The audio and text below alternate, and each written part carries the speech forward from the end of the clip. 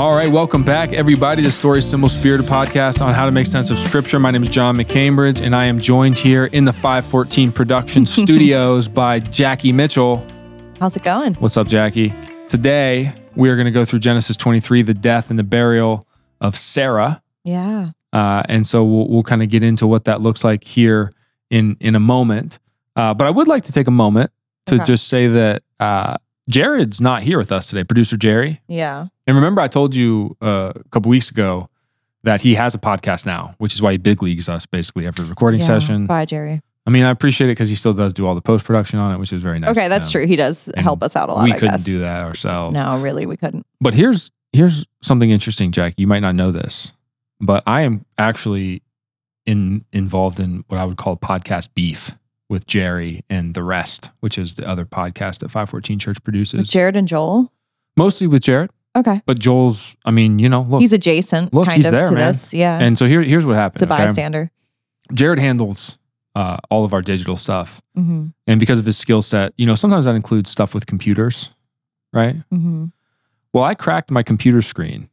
I did hear about this. Which it's mysterious how it happened because I don't remember dropping it, okay? But it was cracked as if it was dropped. So Jared fixed it, which was very nice of him. But then what Jared did is he spread around our church staff the rumor that I sat on it. This is a rumor? Cracking the screen. Oh, I took this as truth. This Jared is what I'm told me talking this. about. See, my Jared own told me podcast this, and I host believed doesn't even it. stand up for me. And so Jared told our whole staff this. Everyone came up to me and asked me about it. Then he said it on his podcast. Are you sure you didn't? Are you sure you didn't sit on it? I'm like 99% sure. But the problem is that I don't actually know how it happened. I believe it's Jared. Like, I don't know. Are you serious right No, now? I mean, Jackie. I don't know. He's the one who fixed it. Maybe he could see evidence of. Wow, I'll have to go to I'm going to pull up my list right now of potential replacement podcast co-hosts. You have like a tier of like who's the heir to like if Jackie falls. Jackie gets out of line. Bring in number one. By siding with Jared over me, which is unbelievable. All right. So anyways, as soon as I have some dirt on Jared, sorry about your laptop unclear circumstances. Yeah. Sorry, I won't listen to Jared anymore, I guess. But I totally believed him. As soon as I have dirt on him, I'll air it publicly on our podcast. On the podcast. Yeah. All right. So like I said, today we're going to go through Genesis 23, the death of Sarah. In some ways, this marks the end of an era. We've been in the story of Abraham for a long time now. And the next story is going to be about Isaac finding a wife after today. And then Genesis 25 talks about the death of Abraham. And so here's what I want to do, okay? We're going to go through Genesis 23 today. Then next week, we're going to take a week where we answer some questions publicly that we've gotten about some of the stuff we've been talking about.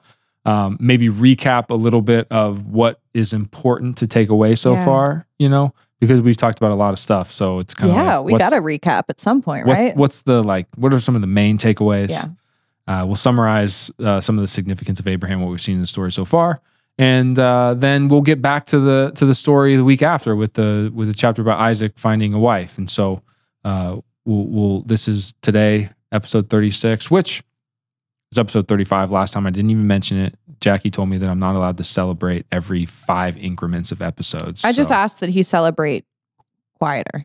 Wait till we get to 40. Oh, I'm counting down the days. I'm dreading it. And then if you think 40, wait till we get to 50. This is going to be bad, guys. I might be like around. No, that's going to be like early next year. New year, new us. Just know now that if we hit episode 100, John's going to it's going to be too much. Yeah. Well, at that point, I assume that I'll like completely change personalities and think of myself as because you're going to see us like with like podcast 5 different personalities over the course of this podcast. Yeah. Well, I do have a Story Symbol Spirit t-shirt that I plan on wearing a lot. Yeah. Now people think it's not tasteful to wear a shirt about your own podcast. People, but I disagree. You can name them. You? It's me. It's me. I thought it was distasteful. You, to Carmen, wear my own merch. Joel, pretty much everybody. But don't listen to the haters. They're all wrong. So. Right.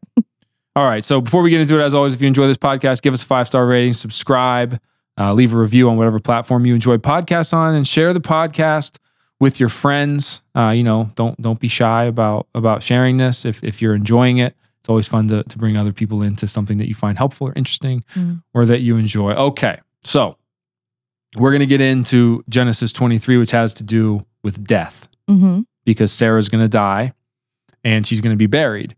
And so one of the important things I think maybe that we should start this with is we should recap a little bit of this idea of resurrection. Because as Christians, we believe that resurrection is the end, right? So it's not that you die and your soul floats off to heaven forever and you play the harp and there's babies on clouds and, it's an eternal church service. I actually, the end is resurrection. What happened to Jesus is going to happen to us. That's the promise. New heavens, new earth, glorified bodies, all that. And one of the reasons that I think that that's so obviously true is because it's foreshadowed from the very beginning of Scripture. Yeah, absolutely. Right? All through the Old Testament, it's foreshadowed, and then that's what happens to Jesus. So let's talk a little bit about the resurrection faith, if you will, that we've seen so far. Faith in God that leads to resurrection. And so again, this is not literal resurrection yet. This is not what happened to Jesus, and it's not what is coming to us, but it's pointers, dress rehearsals, right? And so this is some of the stories I think so far that have come to this, right? So go all the way back to Genesis 4. And Cain kills his brother. He's cast east of Eden to be a wanderer. Now the problem with being a wanderer is you're exposed. Yeah, there's not much around. You're exposed. You have to fend for yourself and you have no tribe and you're exposed. And instead, God marks him and protects him. So Cain is as good as dead and God delivers him to new life. Then we see Noah and his sons who are delivered from the judgment of the world in the flood. And they come off of the ark and they're delivered into new life and blessing. So these are pictures of resurrection. Everything in the world is as good as dead except God delivers Noah and his sons and then their families from death. Then we get to Abraham. And so Abraham and Sarah are oppressed in Egypt by Pharaoh, the most powerful man in the world. They're as good as dead. And then they're delivered by God into new life and new blessings. And then Lot is as good as dead when Kedorlaomer defeats Sodom, where he dwells, but he's delivered by God through Abraham to new life. All this death that gets turned into life, at least symbolically. Lot is also as good as dead again when judgment comes upon Sodom and Gomorrah, but the angels sent from God deliver him to new life, or at least the possibility of new life. And then Abraham's oppressed by Abimelech, who is a Philistine, talked about over and over again, means he's Egyptian, but God delivers him from this oppression with blessings and new life. Resurrection, pictures of resurrection. The promised seed is as good as dead because Abraham and Sarah can't procreate. They can't have children. Right. So it's like the promise is dead before it even starts. And in some way, it's a impossibility of life to come from the barren couple, and yet Isaac is delivered. Yeah. New life, resurrection from death.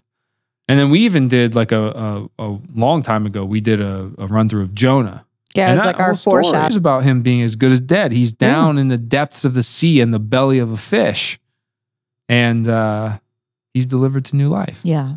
And then he goes to the Assyrians, who in their wickedness and sin are as good as dead because of the judgment of God. That's what he preaches to them. But in their repentance, in putting on burial clothes, sackcloth and ashes, and in going down into the dirt, which is representation of death, the king and the people repent and they're delivered to new life. It's resurrection. These are resurrection stories. And here, we just saw Isaac last week, as good as dead, strapped to wood, about to be killed, and God delivers him to new life. Yeah. And so the pictures of resurrection are all around us, and that's going to become important in a story like this where somebody dies. And the question is, what are we hoping for? What do we think is going to happen? Where do we place our faith in terms of what our faith is going to lead to? So that's good. Let's get into Genesis 23. Let's just start with 1 and 2. Genesis 3, 1 and 2. Genesis 23, 1 and 2. Sorry. Okay. I was like, Let's go back to Genesis 3. We've been going too fast. Yeah, I know you guys are saying, slow down. No, let's do 23. Sarah lived to be 127 years old. She died at Kiriath Arba, that is Hebron, in the land of Canaan. And Abraham went to mourn for Sarah and to weep over her. Okay, so Sarah dies at 127 years of age, and she dies in the Promised Land, right? Hebron is in the southern part of the Promised Land. It's actually south of Jerusalem and Bethlehem, in what will become the area of the tribe of Judah. But it's north of where Abraham has been living with the Philistines, right? So this is in the Promised Land. So Sarah dies in the Promised Land, and it's important to remember that because this is where Abraham is seeking to bury her. He wants to bury her in the land that God has promised he and his descendants, okay? So let's read 3-6. Then Abraham rose from beside his dead wife and spoke to the Hittites. He said, I am a foreigner and a stranger among you. Sell me some property for a burial site here so I can bury my dead. Sir, listen to us. You are a mighty prince among us. Bury your dead in the choicest of our tombs. None of us will refuse you his tomb for burying your dead. So the Hittites are Canaanites. And the literal, words that we translate as Hittites are sons of Het. Okay. And again, we don't love Genesis 10, the table of nations, but it's very instructive. And so if you go back to the table of nations, Het is the second son of Canaan. So these are Canaanites through and through, right? Yeah. And he asks for them to sell him a piece of property for burial, and they tell him that he can just have it. Yeah. Right? They just want to give him a place. And it says here that they call him a mighty prince, which I think is an okay translation, but the wooden translation would be Prince of God. Okay. You are God's prince. Yeah. And so I kind of think what that means is that they're converts. Yeah, they seem to understand the weight of what that would be. Right. So you saw what he did with the Philistines and Abimelech. Yeah. Now he's with these Hittites, these Canaanites, and it kind of seems like they're worshipers of Yahweh, right? And they're speaking reverentially to Abraham, and I think their reason is because he's God's prince. And so they say, just bury her in the choicest of tombs. We're not going to say no to you because you're the prince of God. So, do what you want. This is the fear of the Lord. And it's consistent with what we've seen in Abraham's ministry so far. He's going up and down this future promised land, claiming what I've been calling a shadow dominion over it by setting up altars, calling on the name of the Lord, converting with repentance all the Gentiles, these pagans and Canaanites and Egyptians, and just like Abimelech and the Philistines converted, it seems like the Hittites here have started to actually call on the name of Yahweh, right? Okay, so let's do 7-11. Then Abraham rose and bowed down before the people of the land, the Hittites. He said to them, if you are willing to let me bury my dead, then listen to me and intercede with Ephron, son of Zohar, on my behalf. So he will sell me the cave of Machpelah, which belongs to him and is at the end of his field. Ask him to sell it to me for the full price as a burial site among you. Ephron the Hittite was sitting among his people, and he replied to Abraham in the hearing of all the Hittites who had come to the gate of this city. No, my lord, he said, listen to me. I give you the field, and I give you the cave that is in it. I give it to you in the presence of my people. Bury your dead. So they're pretty insistent about giving Abraham the land to bury Sarah, right? Yeah. Which is generous. And that truly is generous because they fear the Lord, which is a good thing. And it's because they see Abraham for who he is. He's God's prince, prince of God. And so I think if my reading is correct, then they fear God. They want to serve his prophet. And so they offer him this gift. And so the question is, will Abraham accept the gift? Why or why not? Yeah. And so we see this strange negotiation take place. Let's do 12-16. Again, Abraham bowed down before the Lord. Again, Abraham bowed down before the people of the land, and he said to Ephron in their hearing, listen to me, if you will. I will pay the price of the field. Accept it for me so I can bury my dead there. Ephron answered Abraham, listen to me, my lord. The land is worth 400 shekels of silver. But what is that between you and me? Bury your dead. Abraham agreed to Ephron's term and weighed out for him the price he had named in the hearing of the Hittites, 400 shekels of silver, according to the weight current among the merchants. Yeah.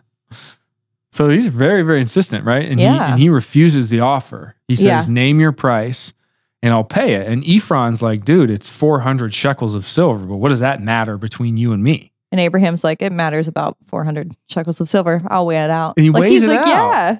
And so I think that one of the things that's happening here is, again, sometimes because of our children's Bible stories that we grow up with, we think of Abraham as like a wandering nomad. But he is a powerful sheik. Yeah, he started out that way back in the day, but he's pretty powerful now. He's powerful. Yeah. I mean, he's got, thousands of people in his camp. Mm-hmm. They're treating him like a prince. Mm-hmm. He's having a negotiation with someone who's very powerful. So it's kind of like, dude, I'm a millionaire. You're a millionaire. What's $400?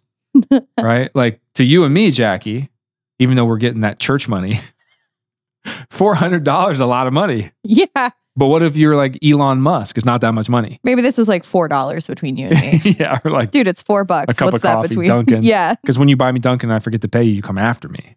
I never say Ungracious. what your friend said. So like, I'm a millionaire, you're a millionaire. Well, it's $400, dude. Who cares, right? So Abraham is powerful, and Ephron is powerful. Yeah. And he's kind of like, I want to give you this land, just take it. And not only does Abraham not take it, he weighs out the 400 shekels carefully. According in front to of everybody. According to the prices of the day of the merchants. So it's not even like an estimate. Like, oh, come on, take a little something for it. It's like, no, like, if the land's worth $400, I'm going to give you $400. Yeah. And he gives it to him. Okay. Yeah. Why? All right, we got to see. We got to read on. Yeah. And we'll talk about it. So Ephron's field in Machpelah near Mamre, both the field and the cave in it, and all the trees within the borders of the field, was deeded to Abraham and his property as his property in the presence of all the Hittites who had come to the gate of the city.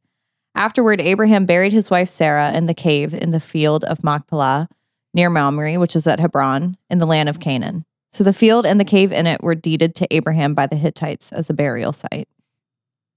All right, so it feels strange to us when we read it, but do you see all of the unnatural repetition here? Yes, I was just going to comment on that. So like I was reading the same sentence over and over again. So sometimes you don't notice it until you read it out loud. Yes, that's right? Very true.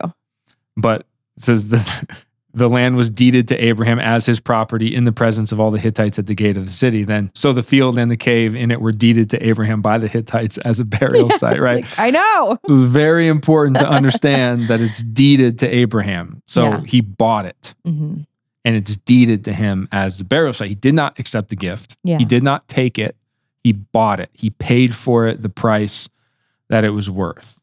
So this field is in Machpelah, which is close to Mamre, right? Which is where Abraham has dwelt many times with his people. The oaks of Mamre, the place with all of those trees. And so trees, the language of Eden and the language of the ark and all that stuff about wood and trees. And so Abraham buries his wife Sarah in a cave in Canaan, which is the future promised land. And it's described using Edenic language. Okay. So the temptation that Abraham faces is what? To take the promised land? To receive the promised land from the Canaanites instead of from God. Right?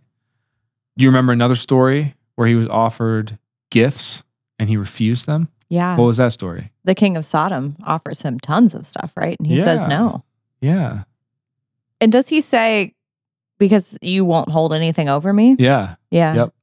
And we talked about how he refuses the spoils, which is totally normal in war to take spoils. Right. But he refuses the spoils for several reasons. One of the reasons is because God has promised him all this stuff already. Yeah. He's not going to take it from the king of Sodom. Mm-hmm. He's not going to take it from this Canaanite. He's not going to accept it from this Canaanite because God has promised him. And this is part of the patient faith of Abraham, trusting that God's gonna provide what he promised he will provide. In a sense, to take it would be like taking the fruit. This is almost like his version of like, dude, it's $400. I'm a millionaire. What's it to you? Like, this is like, here, take this thing. I have a much better promise in God. So what's it to me that you offer me something physical and as small as, land for free? Right. And so, I actually think that the people Abraham's dealing with here are acting righteously because they fear the Lord. They respect Abraham as his prince. But the conversation has echoes of the temptation in the garden, right? Where it's like, no, just take it. That's what the serpent says to Eve. Yeah, just take it. This is what they're trying to do to him, although I think righteously.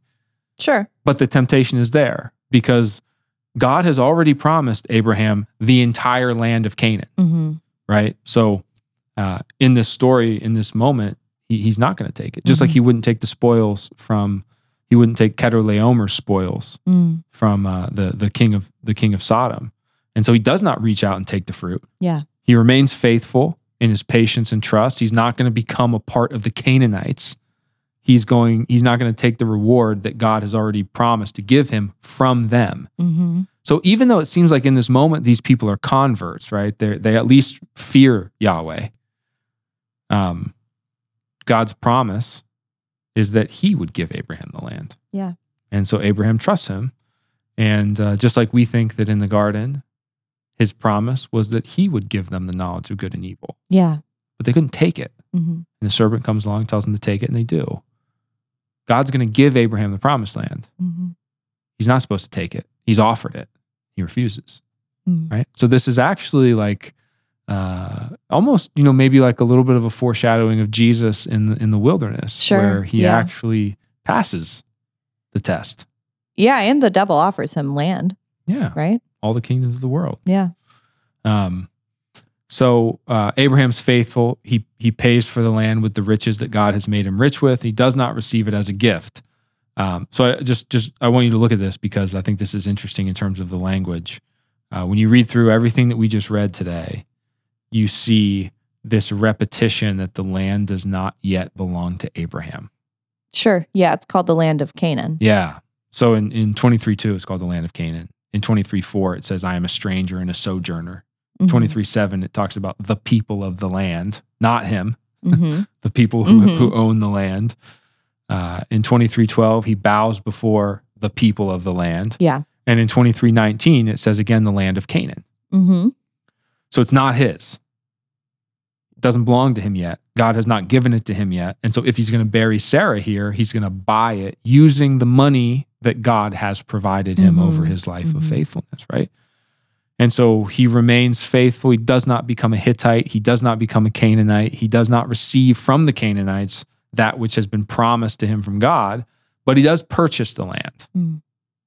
So this land is going to become the land of his descendants. God's going to give that to them. Yeah. Abraham buys a piece of it. Mm-hmm. In terms of our modern economic terms, this kind of sounds like a down payment, right? It's a down payment on a house or a car or whatever. It's like the bank technically owns your house, but you own however much you pay down on it and however tiny amount goes towards your principal every month. But that down payment. Now, when you think about, biblical theology, what comes to your mind when you think of down payment? The Holy Spirit. Right. Yeah. And so what is that? What is that theological idea? It says we've been given the Holy Spirit as a down payment, right? As Christians. Right. So that there's something more. Like it's almost like a foreshadowing. Yeah. Like it's a piece, but it's not all. Right. So what happens to us in terms of union with God when the Spirit of God comes into our hearts is real. Mm-hmm. That's actual money. That's an actual purchase. That's actual ownership. We are now bound to God in the Spirit for real, but not fully as it will one day be. Yeah. Because one day we're going to be raised from the dead, and in the new heavens and the new earth, there's not even going to have to be a sun because the presence of God is so strong that it provides all of the light, right? However symbolic that language is, what it means is that heaven, real heaven, the new heavens and new earth, is going to be the unmediated presence of God. Well, we have the Spirit now. We have that presence, but not like that. Right. So it's the down payment. So what's the promise to Abraham in terms of the land? That he's going to have it all. Right. It's all going to be his descendants, but now he owns a piece of it. Down payment, right? Just a little cave, a field with a cave to bury his wife. And so it's another foreshadowing of a down payment that's going to become fully theirs, which goes all the way into the New Testament theology of the Holy Spirit and the down payment, which I think is kind of cool. Now, this specific place that they buy becomes important at the end of Genesis, because in Genesis 50, verse 13, it's talking about the death of Jacob. So Jacob has 12 sons. Those 12 sons are the 12 tribes of Israel. So Jacob is very important. And he lives with his sons in Egypt.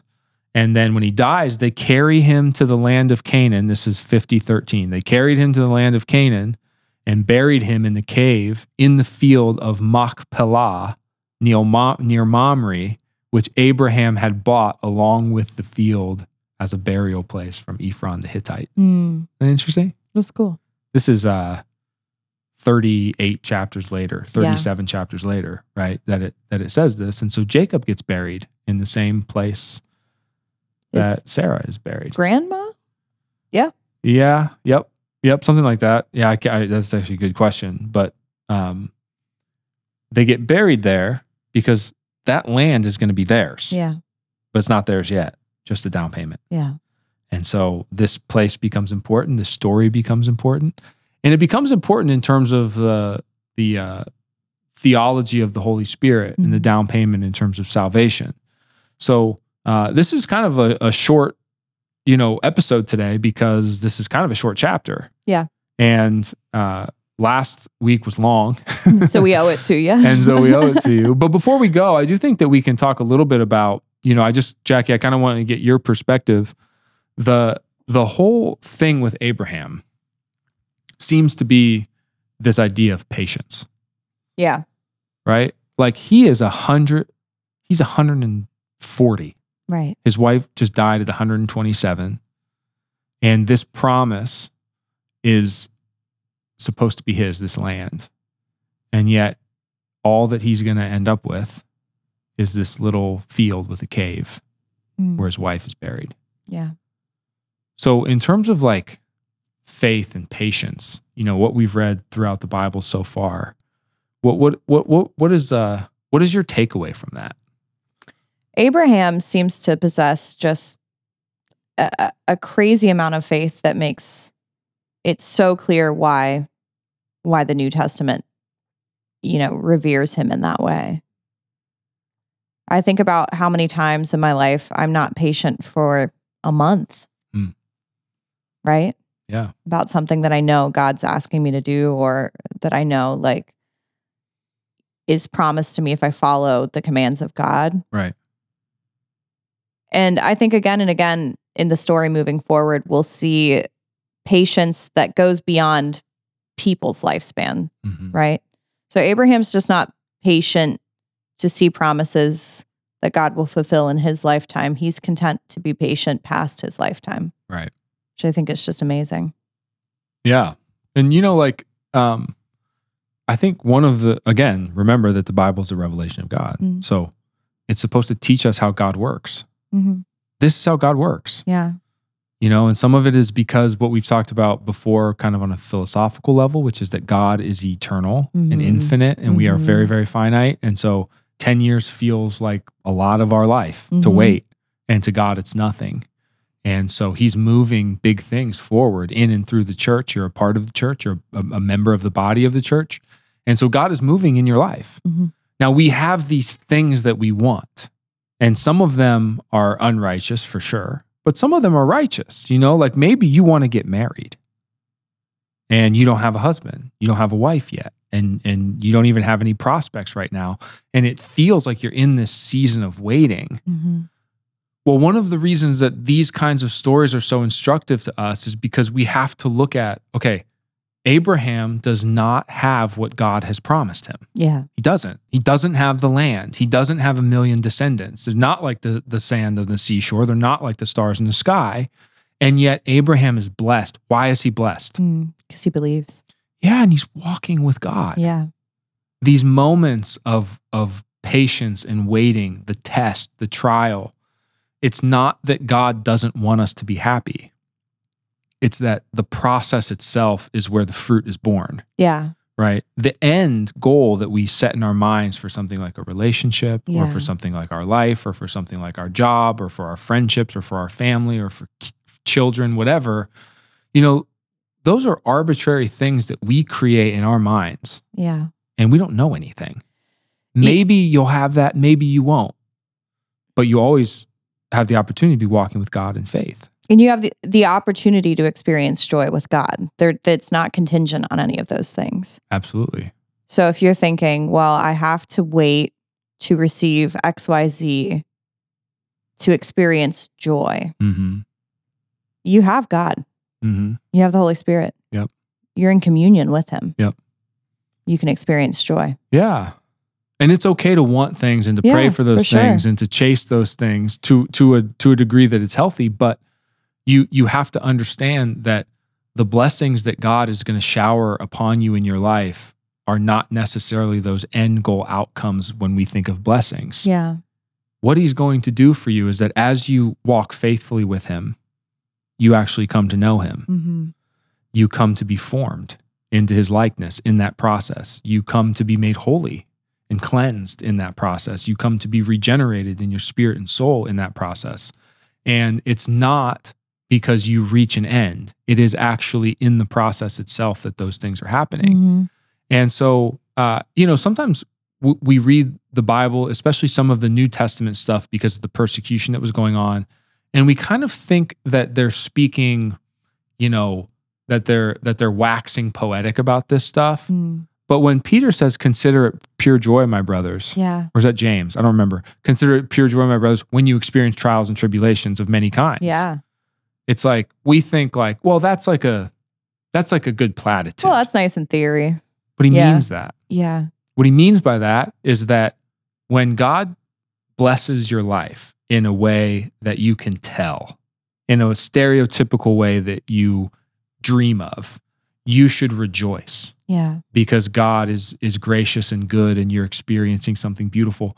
When the trials and the tests come into your life, you should also rejoice. Because in those moments, you get to grow closer to God. You get to actually trust him. Right? I've heard people say that it is in the wealthiest church communities where the faith of God is the least potent because it feels like we kind of got this under control.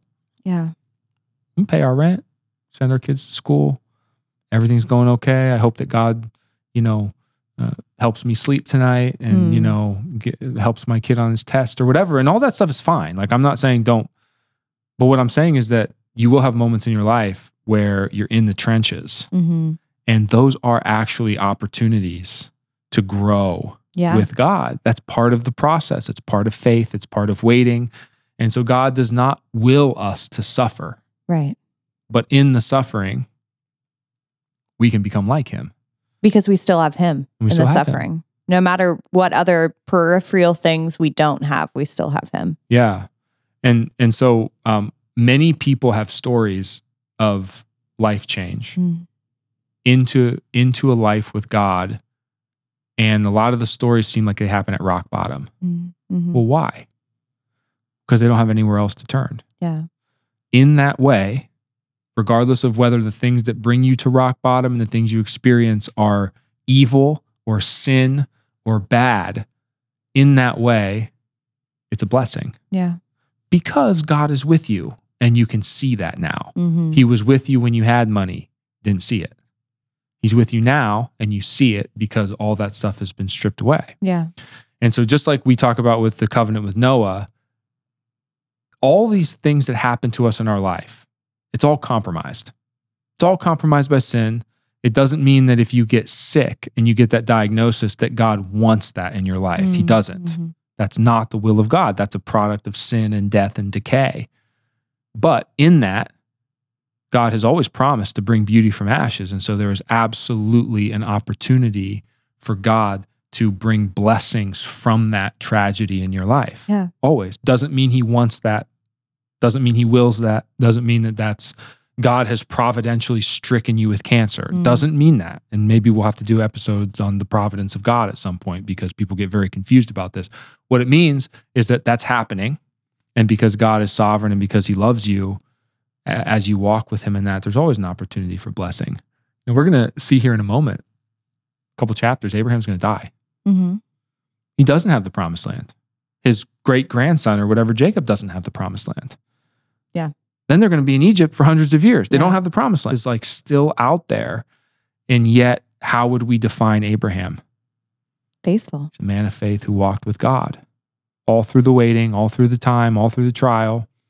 And in the moments of life that came at him, he takes those steps of faith. Mm-hmm. That's why Abraham is such a picture of biblical faith, right? Yeah. You and Matthew were doing like a ranking system of the characters of the Bible. Biblical characters tier list. Yeah. And Abraham was up there. And you guys were right about that because... Yeah, he was in A tier. Yes. Well, we said S tier was only the Trinity. Yeah. We felt like that was pretty good.